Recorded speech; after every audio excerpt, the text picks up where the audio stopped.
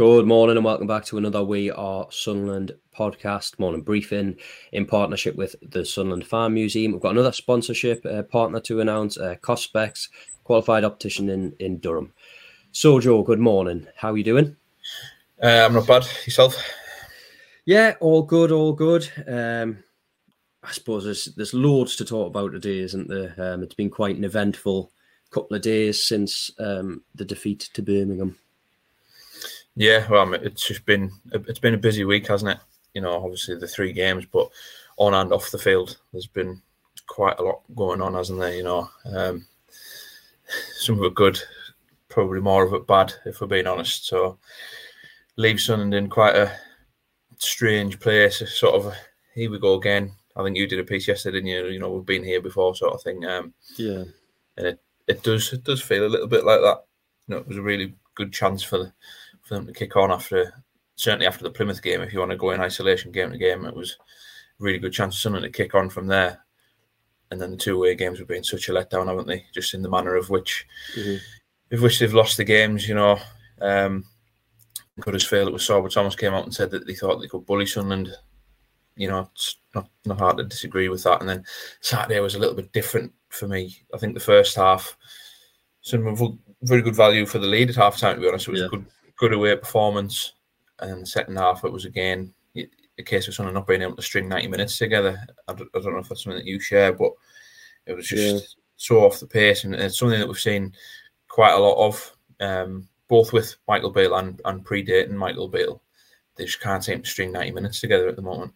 Yeah, it's hard to really take stock of the situation that they find themselves in, isn't it? Because if you take yourself out of like the fan point of view and look at it, heading into the Birmingham game, I think you were just a point outside still. I might be wrong. You were at least heading into Huddersfield, but there wasn't a lot in it between the playoff picture and where they were. But now, obviously, 4 points, and it's staggering how much things can change in the space of a week. And I know social media isn't the best gauge of things. I think I said that in the piece, but as we've said a number of times, like Michael Beale finds himself in a really, really strange position, I think.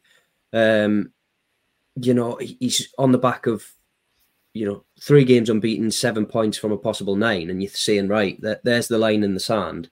Let's move on from here. Michael Beale said that himself. I think the general consensus among Sunderland fans was, let's accept that. Let's move on. But then 2 games later, you find yourself exactly right back where you were. And I think it's clear to point. You have to point out that some of the issues that Sunderland are facing at the moment predate Michael Beale, like they do. I think to a degree they even predate Tony Mowbray. I said that in the piece, didn't I? It's even back to the League One days of when Parkinson was there. Sunderland were they were expected to win automatic promotion. Now expectations are different. There's a new ownership. There's a lot of water under the bridge since then, but the general consensus is that Sunderland are dominating games, but they're either not scoring and they're not coming away with the results that they should be coming away with. I mean, just on the Birmingham game as a whole, again, you're not going to go. I think because I wasn't in the press conference where Michael Beale said about we're not going to dominate, the game, so you can talk about that shortly. We're not going to blow teams away. Now, to a degree, I get what he's trying to get at by saying, look, you're not going to come and blow every single team away, but supporters aren't expecting that. They're not. You know that when you go away and on the road, that the home side's going to have opportunities. You would be Manchester City if that wasn't the case.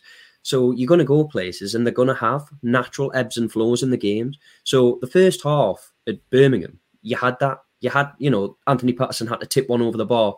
But for the large period of that 45 minutes, Sunderland were actually pretty solid defensively. Yes, there was ebbs and flows, but Michael Beale was writing after the game and saying that Anthony Patterson didn't have a lot to do. Now, over the course of the first half, Sunderland had opportunities. I mean, before they've even scored, that Mason Burstow miss is a huge, huge opportunity. Now, whether the ball was slightly behind him, don't know. It looked like that from where I was in the press box, but then obviously you are some distance away and it happened so quickly. That was a big opportunity. That comes from Romain Mundle down that right-hand side, and we'll get on to him in a little bit, no doubt, but I was particularly impressed with him. They then obviously opened the scoring through Jack Clark. After Clark, Mundle has an opportunity. I don't think it's as big an opportunity as Michael Beale says. I think the shot's actually being dragged wide. At least it was from my angle, and I was behind it. But they've had opportunities in that first half, and then to come out in the second half, too many times we've been here, particularly in just the past couple of months, and it's been like watching a different team. They've gone in with such impetus and such free-flowing football. All right, as I say, you're not going to completely dominate games from start to finish, but that's an unrealistic expectation, and nobody is expecting that. They just want to see a bit more of a complete performance.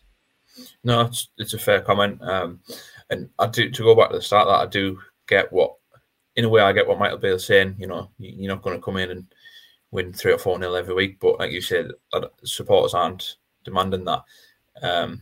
It's not unrealistic for that to happen every so often, though. But the problem is we're not seeing that at all. That's absolutely, yeah. That was where I was going with it. But I think I touched on this on Friday's show, that if you go back to September, there was a period there. You know, the 5-0 against Southampton, I think 3-1 away at QPR, 3-0 Sheffield Wednesday, 3-1 against Norwich. You know, there was a period of games within that run of sort of 5, 6, 7 games where it did start to feel as though it was clicking again, like what we saw from last season. I think a lot of the problem is we live in a kind of world where the ethos is that what you do now is going to be better than what you did before.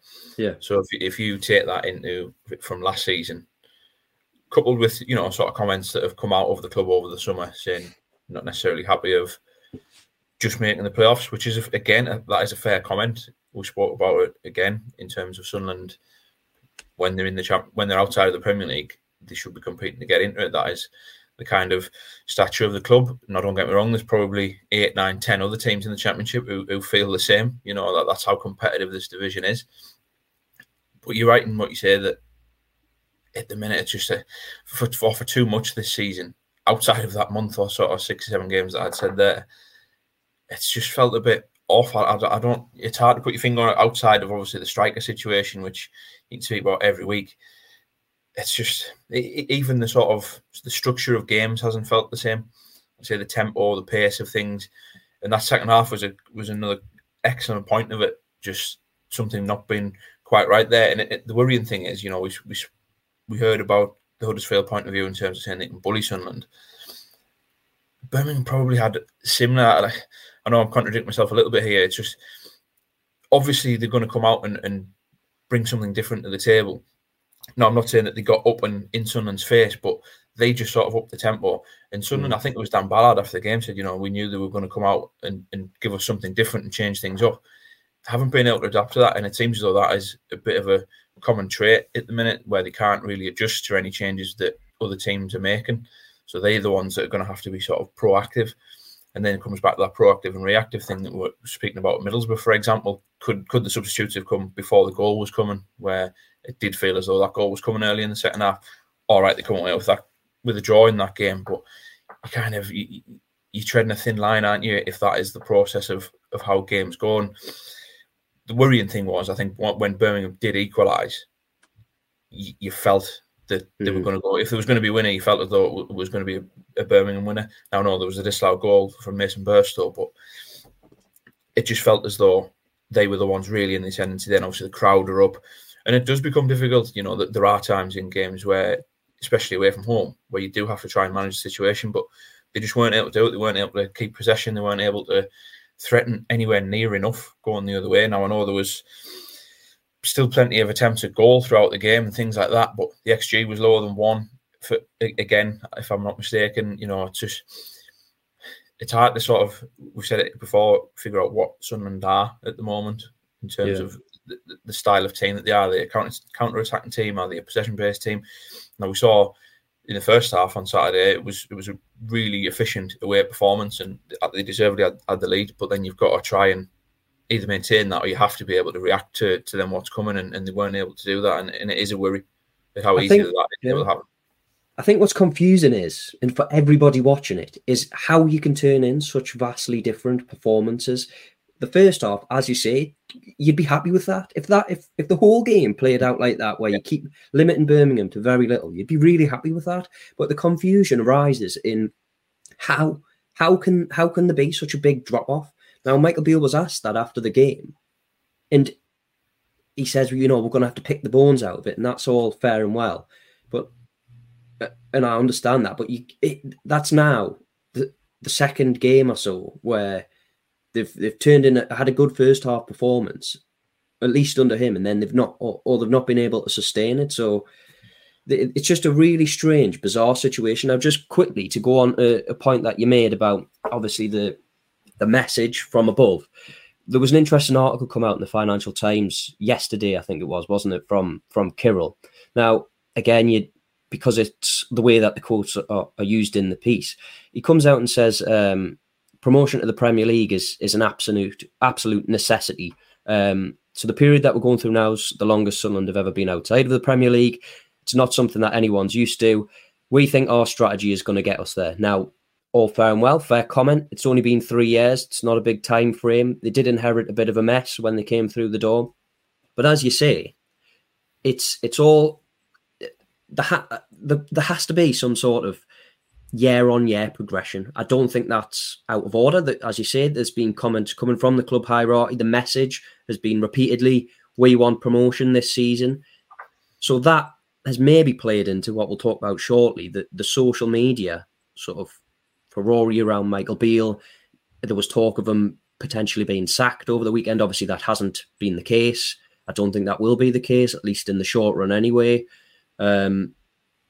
Sunderland season is in a very, very strange situation, isn't it? We spoke after the Borough game about two sides being really in a similar place. There are still just 4 points outside of the playoffs. But if you look at it, the grand scheme of things, if they need more points than what they finished on last year, they need 7 minimum to surpass that. 7 wins would take them 21. I think that ends something like 71 points, something like that. But 6 of the next 13 games are away from home. So that's implying that you win every home game and lose every away game. So there has to be a vast improvement somewhere. And I think the problem that we have at the minute is nobody is quite able to put their finger on the pulse of where the problems lie, particularly on the pitch. Yeah, I mean, you could argue, again, going back to the start of that, in terms of stringing together the 90 minutes this week as a whole has just been a microcosm of the season, hasn't it? I think Beale, he said it after the Plymouth game, but obviously about the first half and then the second half. How can we do what we did in the first half and do what we did in the second half? I think was his quote, to paraphrase. Huddersfield was subpar throughout the 90, really. But then obviously Saturday was the same, good first 45, well, or flipping it rather, good first 45 and then off the boil the second half. But then again, sorry, just to interrupt, just on that Huddersfield though, how can you, the question's still there, isn't it? How do you go from performing like you do against Plymouth to then that? It's just, the peaks and troughs are incredible and they need to try and balance it out throughout, don't they? And that's where you can almost start looking, beyond in the dugout, that it would be an issue. Sorry, that's my dog barking in the background if you're watching live on the stream. It goes beyond the dugout almost then, in terms of just the sort of squad structure. And, you mentioned the word progression. Has the squad progressed from the end of last season? There's probably been, well, where we are 33 games into the season now. That is a pretty good sample size, and 4 points off 10th in the table would suggest that it's probably not at this moment in time. Now, yes, mitigating circumstances in terms of last season possibly being overachieving. There's probably a fine balance somewhere in the middle, isn't there? But if the messages coming out from the top are, that we want to chase promotion, or that, we're not just satisfied in terms of getting into the playoffs, whether that's be from Christian Speakman or Kirill Louis-Dreyfus, like in the interview that you referenced, fans are going to cling to that, aren't they? That if that's the message that's almost been relayed, then they were within their rights to think that they're off the pace at the moment. I don't think many would say that, Sunderland are going to get, or we should be getting automatic promotion this season. No. It would just be a case of being in contention possibly, or at least seeing what we saw last season, but then with a little bit of improved home form. I mean, if the home form improved last season to what it was this season, for example, that would have kicked you on, and you probably wouldn't have been, I mean, obviously Sheffield and Burnley ran away with it, but you'd have still been a little bit closer to those ahead of you. I think Middlesbrough and Coventry, or certainly Middlesbrough, ended up quite comfortably in the playoffs last season, didn't they? And it's one of them where it's, again, it hasn't been anywhere near that, really, and they find themselves in a real scrap at the moment. Beale came in, I think when Tony Mowbray left, there was 3 points, the gap from the playoffs. I think they were 9th and they were 3 points adrift. Mike Dodds then had the 3 games, got it to 2 points possibly. Now they're 4 points off it. So it's much of a muchness, but it's not improvement, is it? At the very, you can say it's almost standing still at the very least. At the worst, it's you're regressing, and that is a real worrying sign. And I think there's 5 games now going into the international break. And Michael Beale spoke about this week, saying we have to be within touching distance or striking distance of the top 6 going into that international break, and then it turns into like a really mini season, doesn't it? Down the home stretch, they're going to have to win some games that they're probably not expected to win now. Going through these 5 games, you go to Norwich next weekend. Then you have Leicester City at home, then you go to Southampton. So that makes the pressure on Swansea this weekend and then the QPR game, the last one before the international break, really high pressure games. And then if the away form's still not there, Bale again touched on it, didn't he? Saying the longer that the away form's there, it puts more pressure on the home games. So it's we talked about this week, he spoke about this week, it's ended up being a really poor week. These 5 games are almost make or break really for the season, it feels. Yeah, I completely agree. I mean, just a stat that I saw over the weekend, I think it was on Saturday, so there's obviously a couple of games still to be played, but I think it was only 10 teams in the Championship history had won 66 points or more after 32 games. So you can almost write the top 4 off in Leicester, Leeds, Southampton and Ipswich, can't you? So then you're competing for two places. Now, I think if you go back to obviously the talk of the home form, if you look at that, you sort of expect teams to come to the Stadium of Light, sit men behind the ball, because if they come away and nick a 1-0, then that's fair enough. What's particularly confusing around the away form is, in theory, the impetus is on the home side to go out and get a result, isn't it? So that should leave gaps for Sunderland to go and exploit. But we're just not seeing that. We're just not seeing that at all. And I think we're in the midst now of a run of games where we've said if Sunderland are to go and finish in that top 6, these games right now are hugely important. Now, to come away from Birmingham and Huddersfield with 0 points, it's not good enough, is it? No, we spoke before the Plymouth game, this run of 4 games, because of that 3 at the start of next month. With Swansea this weekend to round it off, what would your sort of point total be? You'd probably...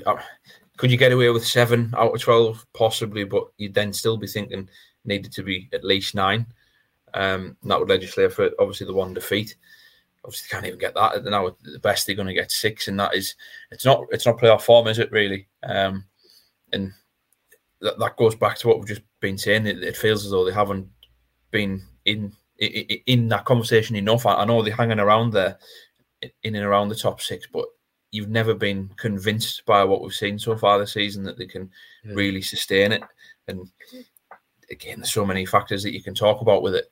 But ultimately, that is the way that it feels, and the results speak for themselves. Already lost more games than what they have last season. It feels like a team that's probably going to sort of peter out and finish mid-table at the moment, unless they can buck the trend of what we've seen over 2/3 of the season. Yeah, lost more games than Huddersfield as well, who are 20th. It's just exactly, such a like the Championship is a strange old league at the best of times. But even if you just look at the teams above Sunderland now, I wouldn't say I was particularly impressed with Preston when they came to the stadium. Right, I thought they were poor, but they're now above Sunderland, unbeaten in the last 5, won 3 of those. Hull won 4 of the last 5. Norwich won 3 of the last 5, only been beaten once. Coventry 2 of the last 5, 2 draws in there, 1 defeat. West Brom 2 wins, 1 draw, 2 defeats. If you look at Sunderland at the minute, it's 2 wins, 1 draw, 2 defeats. But sides around them they're not stepping off the gas. They're starting to make the most of their opportunity. And if a gap forms, then poof. I think Hull have the game in hand as well, don't they? I think they play Southampton. Might be this week, if I'm not mistaken. Obviously, a tricky game, but any points in that extends the gap to the top 6 as well. And then you've got, like I said there, you've got to go to Norwich in a fortnight's time. And they seem to be hitting their stride a little bit. That's becoming a difficult place to go. So it's an old cliche. There's no easy games in this league, and it's right. Huddersfield's prime example. They've gone and done the double over Sunderland this season, but them 3 at the start of next month feel really, really tough. And if you go into the back of that without a win in 3, depending on how this weekend goes, things become really, really difficult for Michael Beale. And it's obviously not just the on-field stuff, is it? There's off-field things that continue to come in, like what we saw on Saturday. The whole handshake gate, I think, it was labelled as. I mean, what was your take on it? You were down there. Now, I didn't actually see it from the stands because obviously you're focusing on the game. It's such a strange one, isn't it? Because the footage, obviously, I've seen the footage. The footage looks really bad.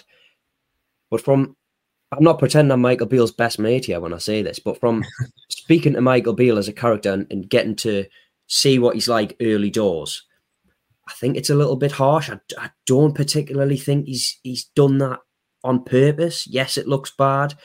He came out and apologized. He posted on Instagram afterwards, and then there was backlash because he posted on Instagram. I just think it's a man who's defending himself from criticism now. All right, maybe he should have just came out and said, look, I didn't see him. That's fair enough. It doesn't look great. And like I've said, you just run the risk, don't you, of scrutinising everything. And suddenly, if we're scrutinising everything, if we're scrutinising every word from press conferences, how questions are posed, you're starting to get in a pretty dangerous territory where the head coach, let's just take it out, Michael Beale out of this situation, is fighting against an ongoing wave and an ongoing tide. Now, that's not to defend Michael Beale, because again, all the criticism, if you disagree with things on the pitch, that's fine. We do. That's our whole job. You put your opinions across. But again, there's been things popping up online of just personal abuse towards him, and there's just no need for that sort of thing. And it just bizarre. Like that situation as a whole. You messaged me, didn't you, and say, it does not look good. I'm not a body language expert either, so the step to one side, Sunderland were defending at the time. That's why he's looking that side of the pitch, and I know he's in the corner of his eye, but has he stepped just to see where the ball's gone? Because this is a man who's fighting for his life and his job at the same time now. He spoke about being calm. We'll see how calm he is in the next couple of weeks, but again, it's a really, really strange situation that a head coach finds himself in, having only been there a couple of months now. That went viral, didn't it, that incident? I think that's the thing as well. Like, that's when I'd spoken to you about it. You could kind of, you knew what was going to come. The way that it looked, you knew what was going to come, rightly or wrongly. And it feels as though it's just sort of on trend with everything that's kind of happening with him during his set. He's been caught up in so much backlash, which hasn't been his fault. I'm referring to sort of the Newcastle stuff there. We'll go back to that. He got caught up in a backlash of that, no doubt about it. Unfairly, really, if we're being honest, But then obviously the results on the field didn't counteract that, and I think that's a problem. I mean, if Sunderland were winning at that point on Saturday and that happened, would there have been as much made of it? I'd argue probably not. It just feels like another thing, like you said there. It's just another thing where people jump on it, where that's kind of where the club's at the moment. Where there's any sort of negativity around it, then there is a pile on, and it's understandable in a way because of what we've spoken about at the beginning of this show, just in terms of the expectations and are they progressing, but they're not progressing, are they regressing, or are they just standing still? And in this division, if you stand still, you tend to go backwards. But yeah, it was just another untimely sort of event. I think it's the player as well, isn't it? Who it was, because Trai Hume's been your solid 7 out of 10 minimum most weeks. Now he's been one of the standout performers, and again, like, He's so held in such high regard with Sunderland fans, and to appear to snub him, it's just not a good look. Like you're saying, there was a similar incident at Ipswich, wasn't there, with Alex Pritchard, where obviously we're not lip readers or body language experts, where it looked as though there was a little bit of a difference of opinion there. Might have been tactically, it might have just been in terms of substitutions, but that was another one where people kind of jumped on it and were asking questions about it, where in-house there might not be, there might not even be the conversation. Michael Beale might have gone in on Saturday and just sort of said, look, Trai, I've been asked about this. Is there anything in this? Might have said no, and it was squashed there and then, while it all plays out for the rest of the weekend, in sort of the Sunderland social media world. But that is the kind of world that we live in, and it's only going to jump on, and that's where obviously the rumours from last night came as well. It's just another thing that you just didn't need, isn't it? Yeah. That's like I say, I think sometimes you are in danger of over-analysing things. Yeah. And like you say, I think that if they're winning that game, that conversation is, we're not even having it really, are we? I don't think the camera pans to him. I don't think they're even talking about it. But because Sunderland are getting beat, two defeats on the bounce, yeah, it's just incredibly strange to even analyse, to dissect it. You're not on the line. You don't. I'll put this across. The atmosphere at St Andrews was brilliant. At times you couldn't hear yourself think. So if he hasn't heard him, then fair enough. You can only take his word for it. And listening back to his interview with Nick Barnes, he sounds genuinely surprised by the fact that this was an incident. So yeah, it's hard not to get drawn into it again and make it something it isn't. I think you've got to try and just take it for face value, and that sometimes is easier said than done, isn't it? Yeah, it is. And you've got to understand that he's coming into this sort of dejected of the way that the game's panned out. You know, they've been beaten. Yeah. We spoke about going into a game that you probably didn't want to have, given the baggage with it, surrounding Tony Mowbray, to then lose it, how Sunderland lost it. It's just another last thing he needed, wasn't it? You know, for those scenes at the end, and Mowbray to then sort of get one up on him, if you like, and then that's a sort of a, well, there you go, from his point of view, to the Sunderland hierarchy and things like that. And it was just an absolute a result that they just did not need at all. And then the events that transpired, and then on top of that as well, Dan Ballard picked up his 10th yellow card, didn't he, which rules him out the next two games. Add to that Paddy Roberts, who's going to be out for, what did Michael Beale say, 4 or 5 weeks, I think. So never rains but a pause at the moment, doesn't it, for Michael Beale and Sunderland? It certainly feels that way. I think just a word on Tony Mowbray as well. I think the class he showed afterwards, going over to salute the Sunderland fans. Now, yeah, it might annoy some people. It might be seen as just a token gesture.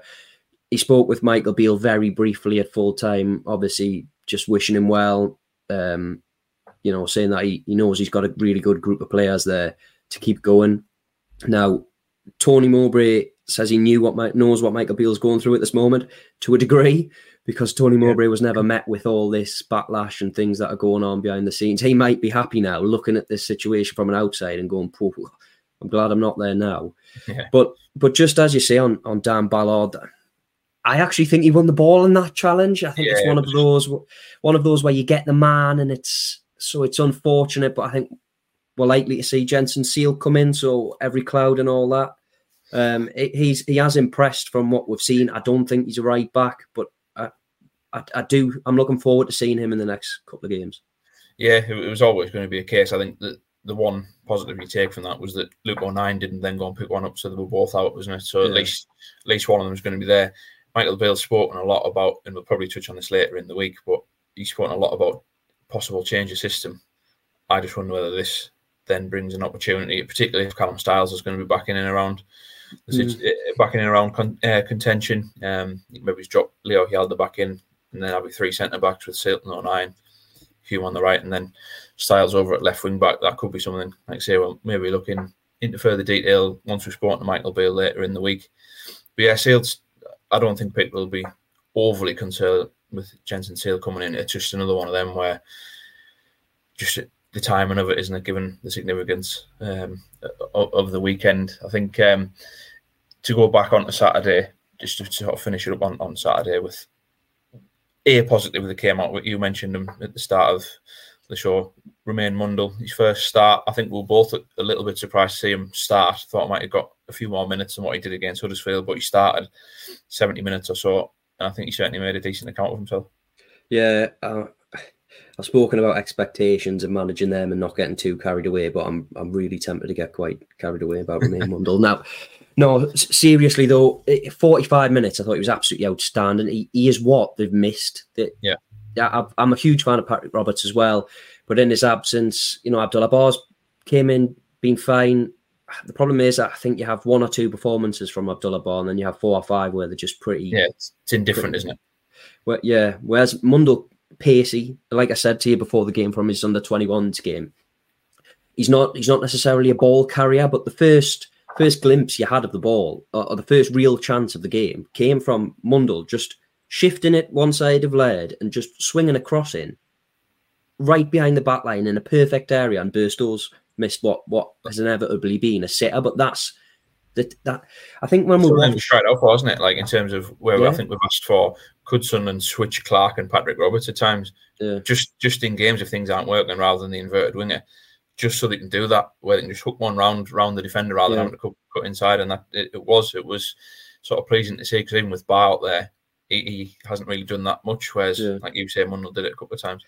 Yeah, I think there's I don't know whether it's a style of play, whether they're just used to playing this way, but there's a tendency to get to the byline, isn't there, and then cut back and swing across in deep that way. But sometimes, they do. They just need to beat that. There's so many crosses as well. It's so frustrating, isn't it? Like set pieces, don't beat the first man. But it was a dangerous ball in the area. It was a perfect cross, I thought. And obviously, you've got to do better. At least get it on target there. As I say, was it a bit behind him? I don't know. I'm not on the pitch. It looked slightly behind him. But not just that, not just his final 30. He pulled across, and he's not afraid to have a go. Pulled across. I think they had a throw in on the left-hand side. He's drifted centrally. Nobody went with him, and he's turned, and he's got 5 yards, 10 yards either side of him. He's just had a go, and obviously stung the palms of Ruddy. It was a pretty easy save, to be honest. It was straight at him, but that's what they need. They need somebody like that. He looks pretty lively. Again, don't want to get too carried away. It's first 45, and then second half, he faded, but that's because he hasn't played a lot of football. I was impressed. I think he's going to be an asset, but I particularly try not to get too carried away. I particularly like he's pressing from the front. I thought he was very much a part of what Sunderland did well in the first half. Yeah, if you think of the first goal, for example, now I know it was Pierre Ekwa who stepped up, but the line was really high. Birmingham were under Mowbray were obviously wanting to try and play out, and then they were really high, which sometimes we haven't seen. It's usually the way around, where we see teams pressing Sunderland, and he was very much a case in that, and that's how he sort of fashioned that chance as well. He went and put, I think it was Beale under pressure, and won the ball from him, and then forced the save. There was another one just before that where he won the free kick as well, where he was just kind of just putting his body in there and just being a bit of a nuisance, wasn't he? That is again something that you haven't seen it. You just haven't seen enough of this season. Something really defending from the front. It's just been a little bit disjointed at times in that sense, and standing off. There was one incident as well where obviously he's not a big lad. He's certainly no Ross Stewart in that sense. But I was impressed by his physical stature. There was the opportunity that I spoke about earlier in this video, and one that Michael Beale said was a good opportunity. They probably should have went 2-0 up from, was when he's held off Mark Roberts inside the box. Now Mark Roberts is a big bloke, but he holds him off, gets a yard or two, and he's in the box, and he can get a shot off on goal. So again, it wasn't a complete performance by any means, because again, he's 45 minutes, but to his defence, he hasn't played a lot of football. Yeah, I was impressed. I do think he's an exciting prospect and somebody that we'll see in the coming weeks. It's just about, again, managing his game time, getting him up to speed, and I think just on the Abdullah Bar thing, because I do think this needs spoken about as well, but not solely focusing on Bar, but the substitutes. It's something that Beale spoke about at Birmingham. Didn't have the impact that he wanted in the game, and that's maybe something that we've seen too many times this season. I don't know what you think. It's just they don't really seem to have a game changer when Patrick Roberts, for example, is out, but he hasn't really done it this season, has he? So it's a funny situation. But that goes then back to the sort of conversation that we're having in terms of where the squad is at the moment. Yeah. I think Beale touched on it. Was it the Newcastle game where he turned around and he sort of said, I just looked at the bench and I was going along the line and it was getting younger and younger and younger. That is where the squad is at, and it has felt like that, like you say, particularly with Patrick Roberts going out, which is why I think Mundell impression on Saturday was certainly a positive to cling to, because that does give you another option. But that totally goes back to where the squad's at in terms of, did it progress over the summer or in the January transfer window? Evidence at the moment is saying that it hasn't. All right, we haven't seen Callum Styles yet. I'm expecting him to be tidy. I think he might be decent. We might see him over the next couple of weeks before the international break, and then more regularly, like in the running after that. But it's just where Sunderland are at. Yeah, you can add a little bit more experience, within it, with his Styles when you're bringing him onto the bench. I think he's over 100 games in the Championship, hasn't he? But it's just where Sunderland's squad's at the moment. Did they need to sign players for the here and now rather than in the future? Now, that is going to contradict what we've just been speaking about in terms of Romain Mundell, but there's a balance, isn't there, of getting it where players can come in and make an impact now and have that sort of progression in front of them as well. But that's the way Sunderland are doing it at the moment, and it's hard to see it when you compare it with other teams. Now I know the finances and things like that, they're so despairing. If you look at sort of the wage structure compared to Sunderland's in the top of the division, it's difficult to find that balance if that's the way you're going to do it. That's why people were sort of asking for experience. It just feels at the moment like they're short with that, and the options off the bench, like you say, there hasn't been many occasions where you've turned around and you said, yeah, they've definitely made an impact. I know Plymouth was one of the rarities actually over the course of last week. Joe Bellingham coming on, he scored, didn't he? And Chris Frigg made an impact as well in that game, but they were already in front in that game. Trying to turn games around is something that we haven't seen too much of. Rookston and Middlesbrough probably another one, but we sort of... You can name them all, can't you? That's the problem. You can name those on one hand nearly, and that hasn't been... You are, as was said, you're a danger of the season petering out into nothing now. I think, as you said, the international break will be big in the sense of its time on the training pitch, and that is ahead of a tough run of games as well, isn't it? So, yeah, it really is. It just made the pressure's on. There's no doubt about it. I think Beale's almost opened himself up for that as well, just in terms of saying what he said about this week being important, and then going in and staying within touching distance into the international break. So, really, really critical phase, off the back of this defeat at Birmingham for me. Yeah, thanks again for joining us. We'll close it there.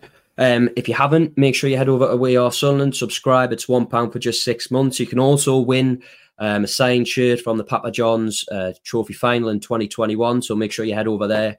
You've got just fill in a form, subscribe, and there you go. Bob's your uncle. You might have a fantastic piece of merch there waiting for you. We've been in partnership with the Farm Museum and Cospex Opticians. Thanks again for joining us. We'll be back with you on Wednesday.